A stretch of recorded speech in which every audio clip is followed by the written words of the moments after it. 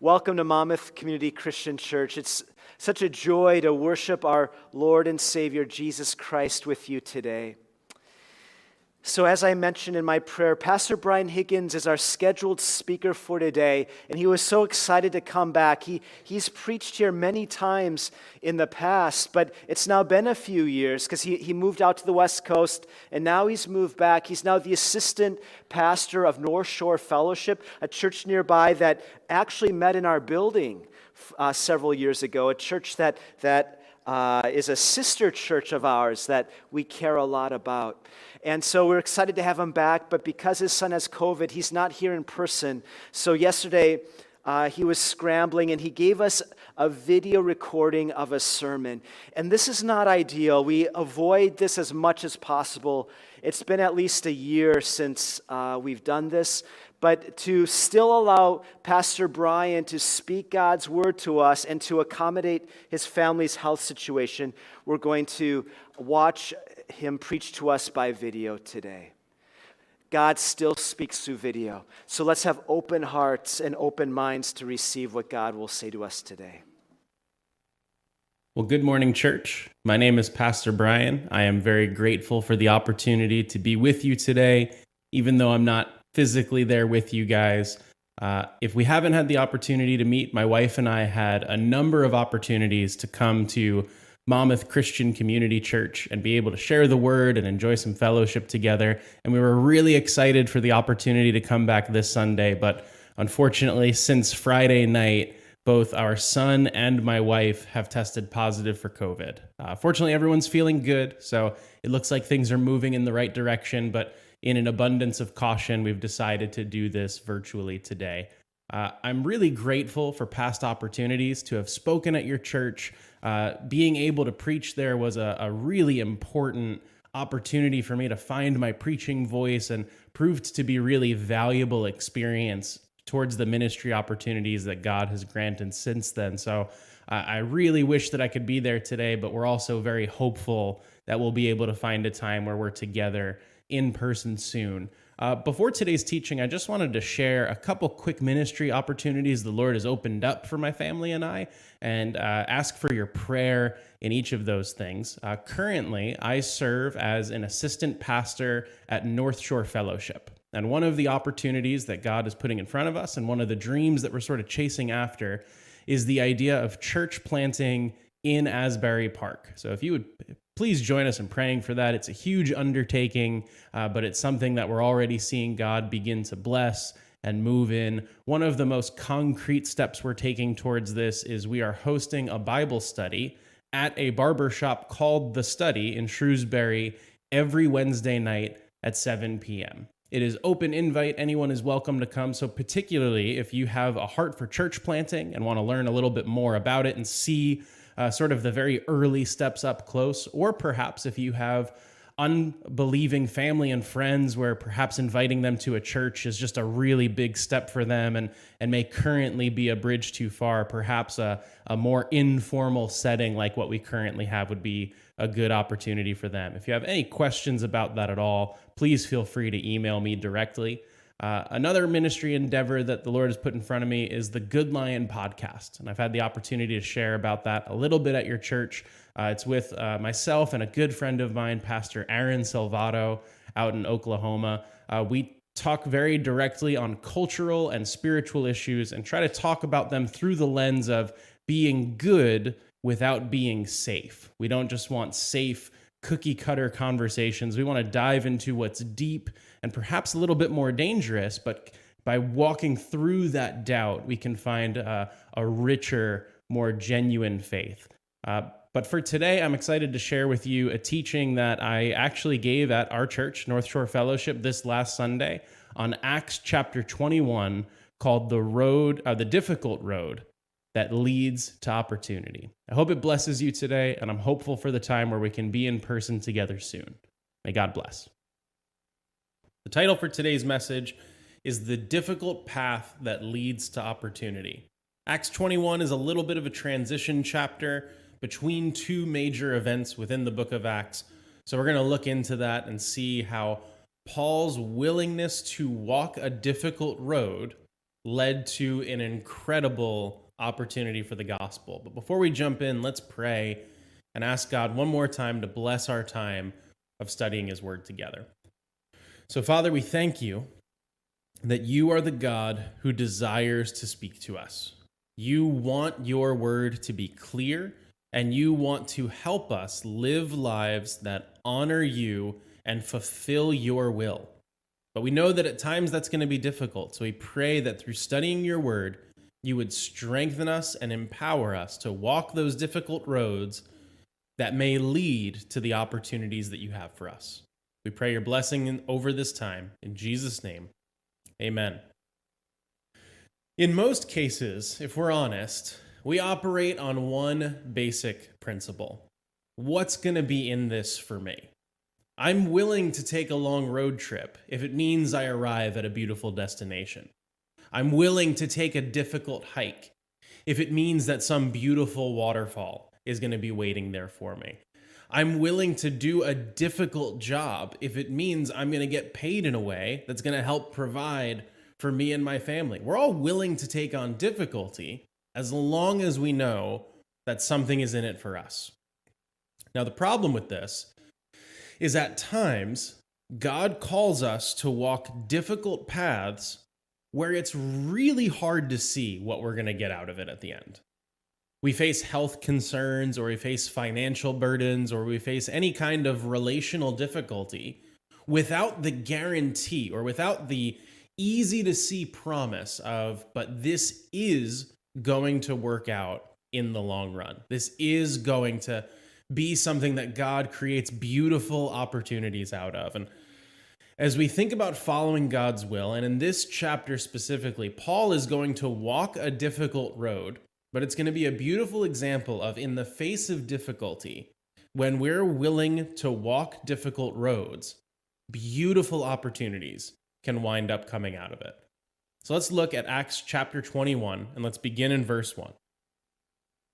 After we had torn ourselves away from them, we put out to sea and sailed straight to Kos. The next day we went to Rhodes, and from there to Patara.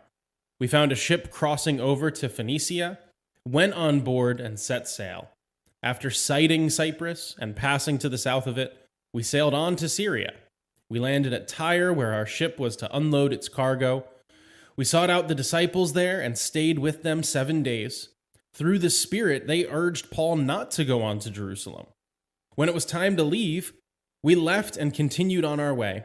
All of them, including wives and children, accompanied us out of the city, and there on the beach we knelt to pray. After saying goodbye to each other, we went aboard the ship, and they returned home. We continued on our voyage from Tyre and landed at Ptolemais, where we greeted the brothers and sisters and stayed with them for a day. Leaving the next day, we reached Caesarea and stayed at the house of Philip the evangelist, one of the 7. He had 4 unmarried daughters who prophesied. After we had been there a number of days, a prophet named Agabus came down from Judea. Coming over to us, he took Paul's belt, tied his own hands and feet with it, and said, "The Holy Spirit says, in this way, the Jewish leaders in Jerusalem will bind the owner of this belt and will hand him over to the Gentiles." Now, this is a difficult section of Scripture. Don't get lost in all of the travel and the cities. Let's keep our eyes on the bigger picture here. Earlier in the book of Acts, Paul had made it very clear that it had been shown to him by the Holy Spirit that he was called to go to Jerusalem, that he was called to testify about Jesus, and that difficulty was waiting for him there.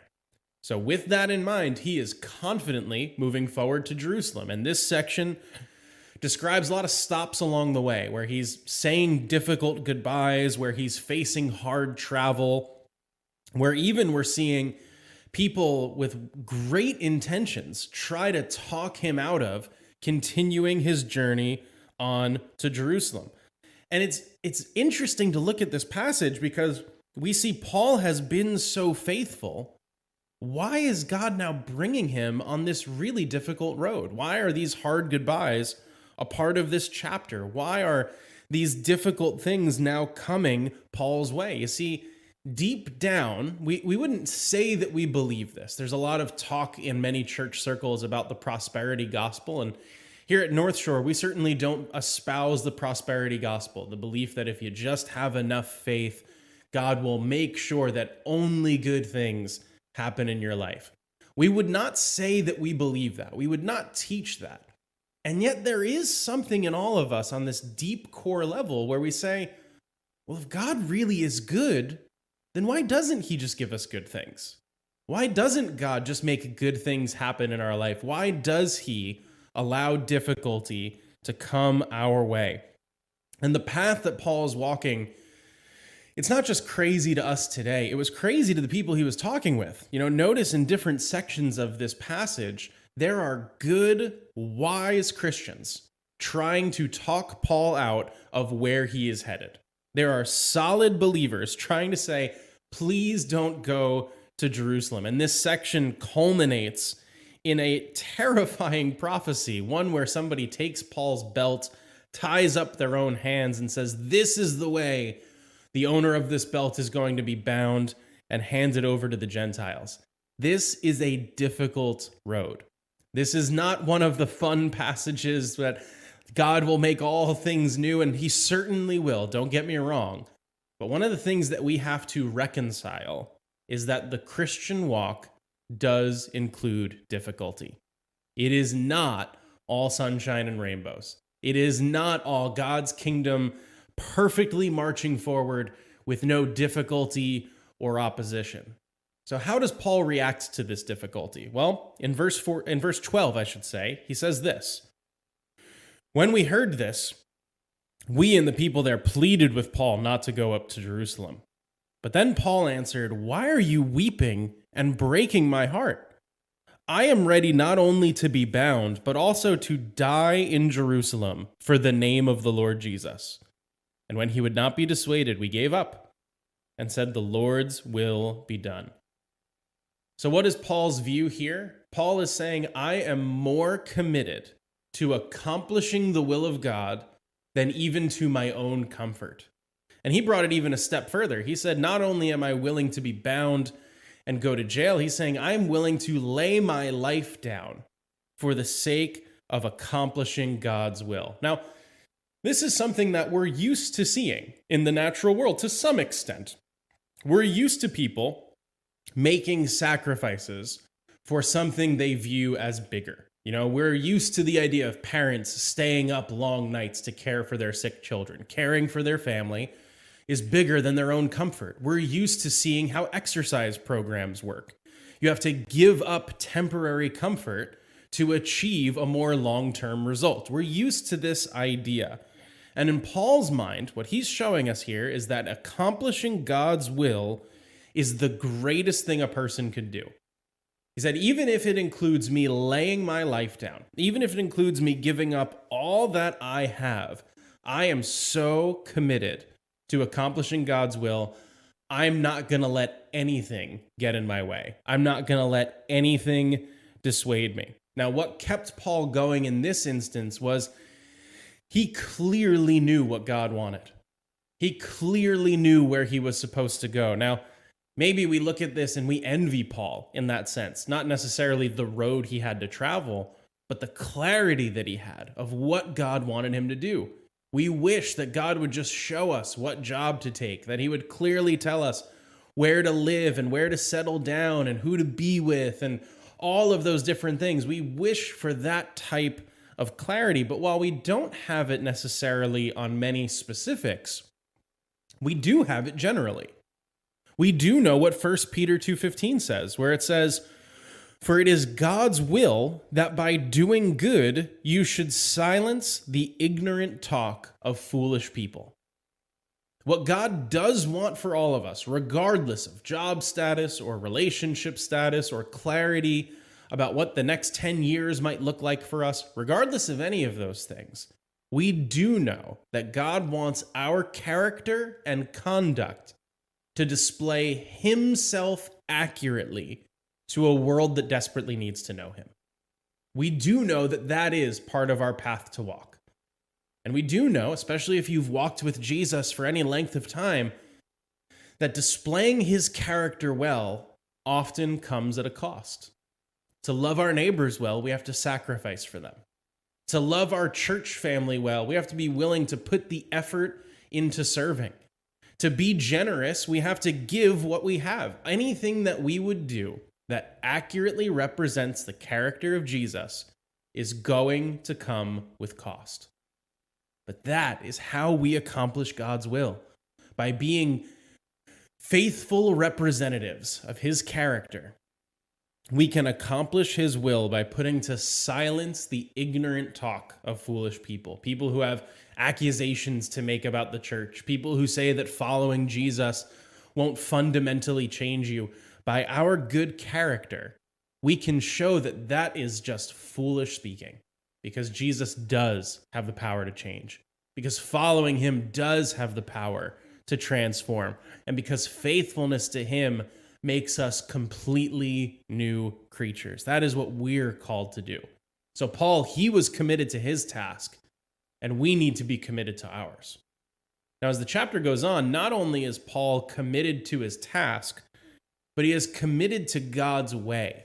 Like we're talking about now, he's committed to displaying the character of Jesus, not just embracing the fight that he thinks is coming to him. Let's look at verse 15. After this, we started up on our way to Jerusalem. Some of the disciples from Caesarea accompanied us and brought us to the home of Manasseh, where we were to stay. He was a man from Cyprus and one of the early disciples. When we arrived at Jerusalem, the brothers and sisters received us warmly. The next day, Paul and the rest of us went to see James, and all the elders were present. Paul greeted them and reported in detail what God had done among the Gentiles through his ministry. When they heard this, they praised God. Then they said to Paul, "You see, brother, how many thousands of Jews have believed, and all of them are zealous for the law. They have been informed that you teach all the Jews who live among the Gentiles to turn away from Moses, telling them not to circumcise their children or live according to our customs. What shall we do? They will certainly hear that you have come. So do what we tell you. There are 4 men with us who have made a vow. Take these men, join in their purification rites, and pay their expenses, so that they can have their heads shaved. Then everyone will know that there is no truth in these reports about you, that you yourself are living in obedience to the law. As for the Gentile believers, we have written to them our decision, that they should abstain from food sacrificed to idols, from blood, and from the meat of strangled animals, and from sexual immorality." And the next day, Paul took the men and purified himself along with them. Then he went to the temple to give notice of the date when the days of purification would end, and the offering would be made for each of them. A long section of scripture there, but here's basically what's happening. As Paul is arriving in Jerusalem, the fight that they're anticipating is that the Jewish leaders are going to claim that Paul does not care about old Jewish tradition, that in following Jesus, he has abandoned the old Jewish way. And the simple problem with that was it wasn't true. Paul never said all of the previous things we know about Judaism are just silly and pointless. He never said that. In fact, there's moments where we see him following and observing those principles. And here's a simple example of that. He meets with the Christian leaders in Jerusalem, and they have this conversation. What are we going to do with all of those people who are going to say that you're just abandoning Judaism and you speak down on our tradition and our heritage? Well, what they don't do is say, well, we'll just yell louder. We'll just fight back even harder. They'll be mad at us, but we'll be even more mad at them. They don't do that. Instead, they devise a plan for how Paul might make peace. They say, we got these 4 guys here with us. They're going to go through a Jewish ceremony of purification.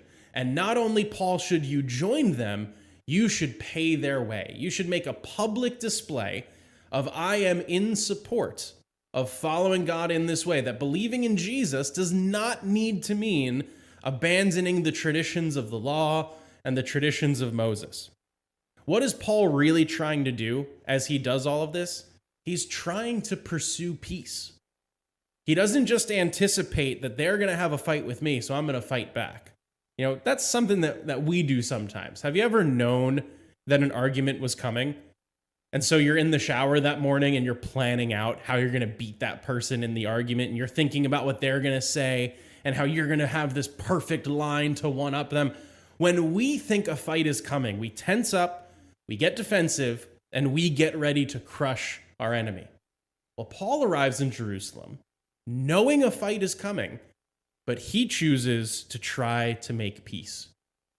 He lives out perfectly what he preaches to us in Romans 12, verse 18. If it is possible, as far as it depends on you, live at peace with everyone. Paul recognized it's not our job to win fights. It's our job to be faithful representatives of Jesus. And that is something that was really difficult for him in this moment. And we'll see in the rest of the chapter, it does not necessarily go well every time. But it's something that's also difficult for us today. Our culture has become more and more fixated on fighting. We've become more and more focused on proving our enemies wrong and identifying more and more people as enemies. One of the great principles that Jesus shows us is that of loving our enemies, that of trying to be peacemakers in all moments. Jesus himself said, "Blessed are the peacemakers."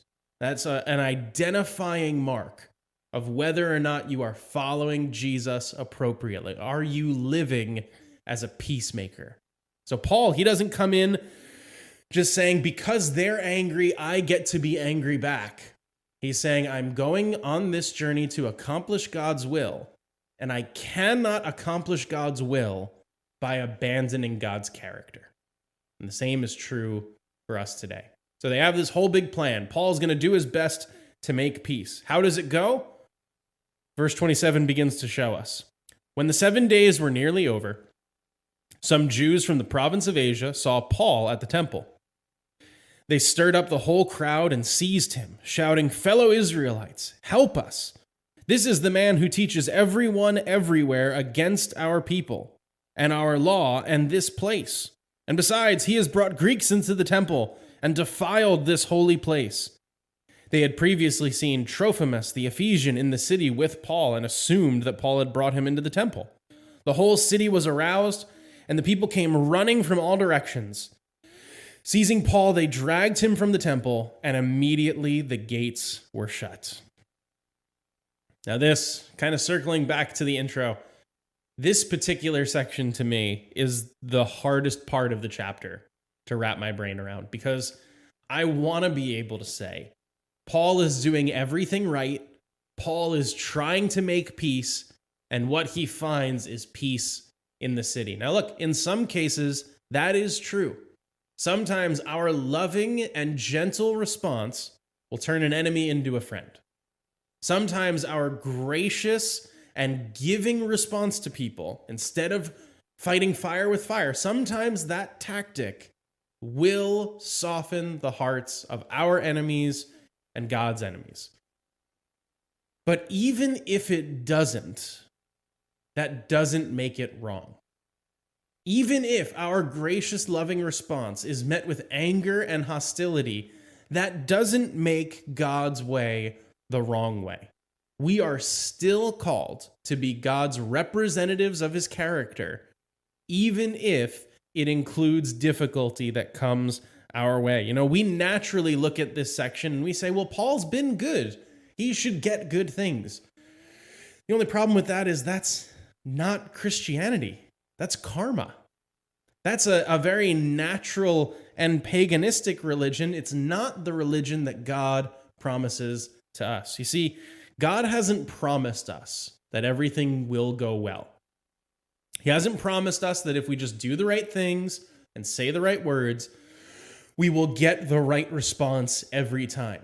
Instead, what he has promised us is that no matter how much we are hurt or maligned or schemed against or attacked, none of those things take away the victory that God has won for eternity.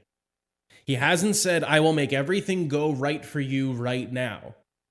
What he does say is no matter how brokenly the world responds to you, it'll never take away the fact that I've set you free. It'll never take away the fact that I have made you right. That is what God promises us.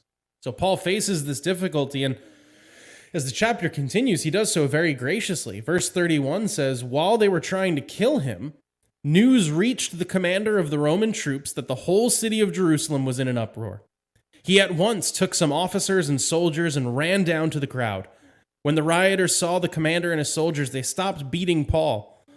The commander came up and arrested him and ordered him to be bound with 2 chains. And then he asked who he was and what he had done. Some in the crowd shouted one thing and some another. And since the commander couldn't get the truth because of the uproar, he ordered that Paul be taken to the barracks. And when Paul reached the steps, the violence of the mob was so great, he had to be carried by the soldiers. The crowd that followed kept shouting, 'Get rid of him.'" Now, a couple things that we don't see here. One, we don't see Paul fighting back.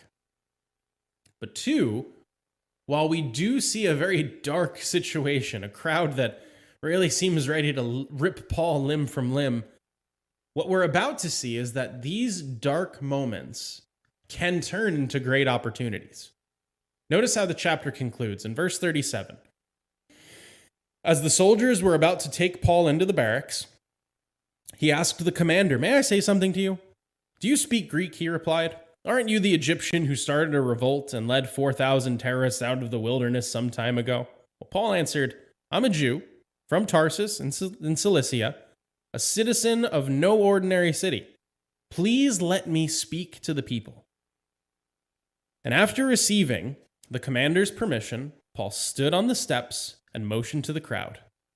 When they were all silent, he said to them in Aramaic," and then chapter 22 begins. Now, very much cliffhanger that I'm leaving you on here, but I do want you to see this. For all of the outrage that Paul had received, for all the anger and hostility, what I want you to notice is that the next chapter, chapter 22, is the sermon Paul had been waiting his entire Christian life to give. Paul had wanted so badly to be able to reach his own people, the Jewish leaders, with the gospel.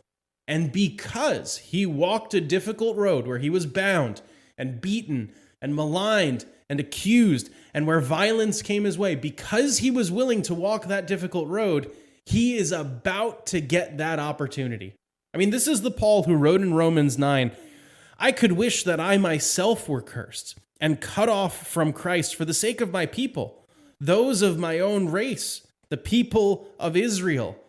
All he wanted to do was share the gospel with his own people. And because of the difficult path he walked, he was about to get that opportunity. You see, one thing that I find for many Christians is that their biggest pains often become their most powerful ministries. You know, when you're going through something, maybe you're going through some type of loss, or you're going through some type of medical situation, when you're looking for someone to potentially comfort you, you want someone who's been in that same situation. Because there's so much power in being able to look somebody in the eyes and say, "I know exactly what you're feeling." There's so much power in that. And it proves the principle that God often takes our biggest painful experiences, our worst moments, often become the source of some of our most powerful ministry. So do we always have, from difficulty comes perfect joy for us? Not necessarily. But what we can see is that when we walk difficult roads with God, He often has a way of turning them into beautiful opportunities. And this isn't just something that God puts on us. You know, Paul walked a very difficult road, but it's always worth us remembering Jesus walked a tougher road. And the road that Jesus walked actually looked pretty similar to Paul's. Both of them traveled to Jerusalem. Both did so knowing they would face Jewish opposition. Both went to Jerusalem, and before they got there, declared that they would be willing to give their life. Both faced arrest alone, and both were rejected by a violent, angry mob. The difference is Paul is pointing to Jesus, because Jesus' road ends with his death on the cross, but ultimately ends in his resurrection. You see, the road that Jesus walks to the cross so that he can overcome the power of sin and death, that is the difficult road that he walked to make any difficult road we face a little bit easier. Whatever family situation we face, whatever relationship difficulty, whatever financial burden, whatever ministry problem, whatever the difficult road we are currently walking is, remember, Jesus already took the most difficult road. You see, because we deserved the road that Jesus walked. We deserved to have to pay for our own sin, but Jesus, through his death and resurrection, through that difficult road, he conquers sin and death so that we can have true, unending life in him.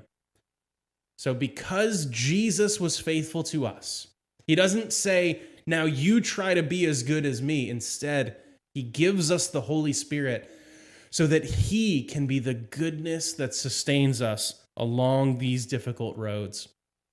You see, a lot of times we hear these stories about people doing difficult things, and we say, I just have to try to be that tough. I just have to try to be that good. I just have to try to be that faithful. That's not the answer.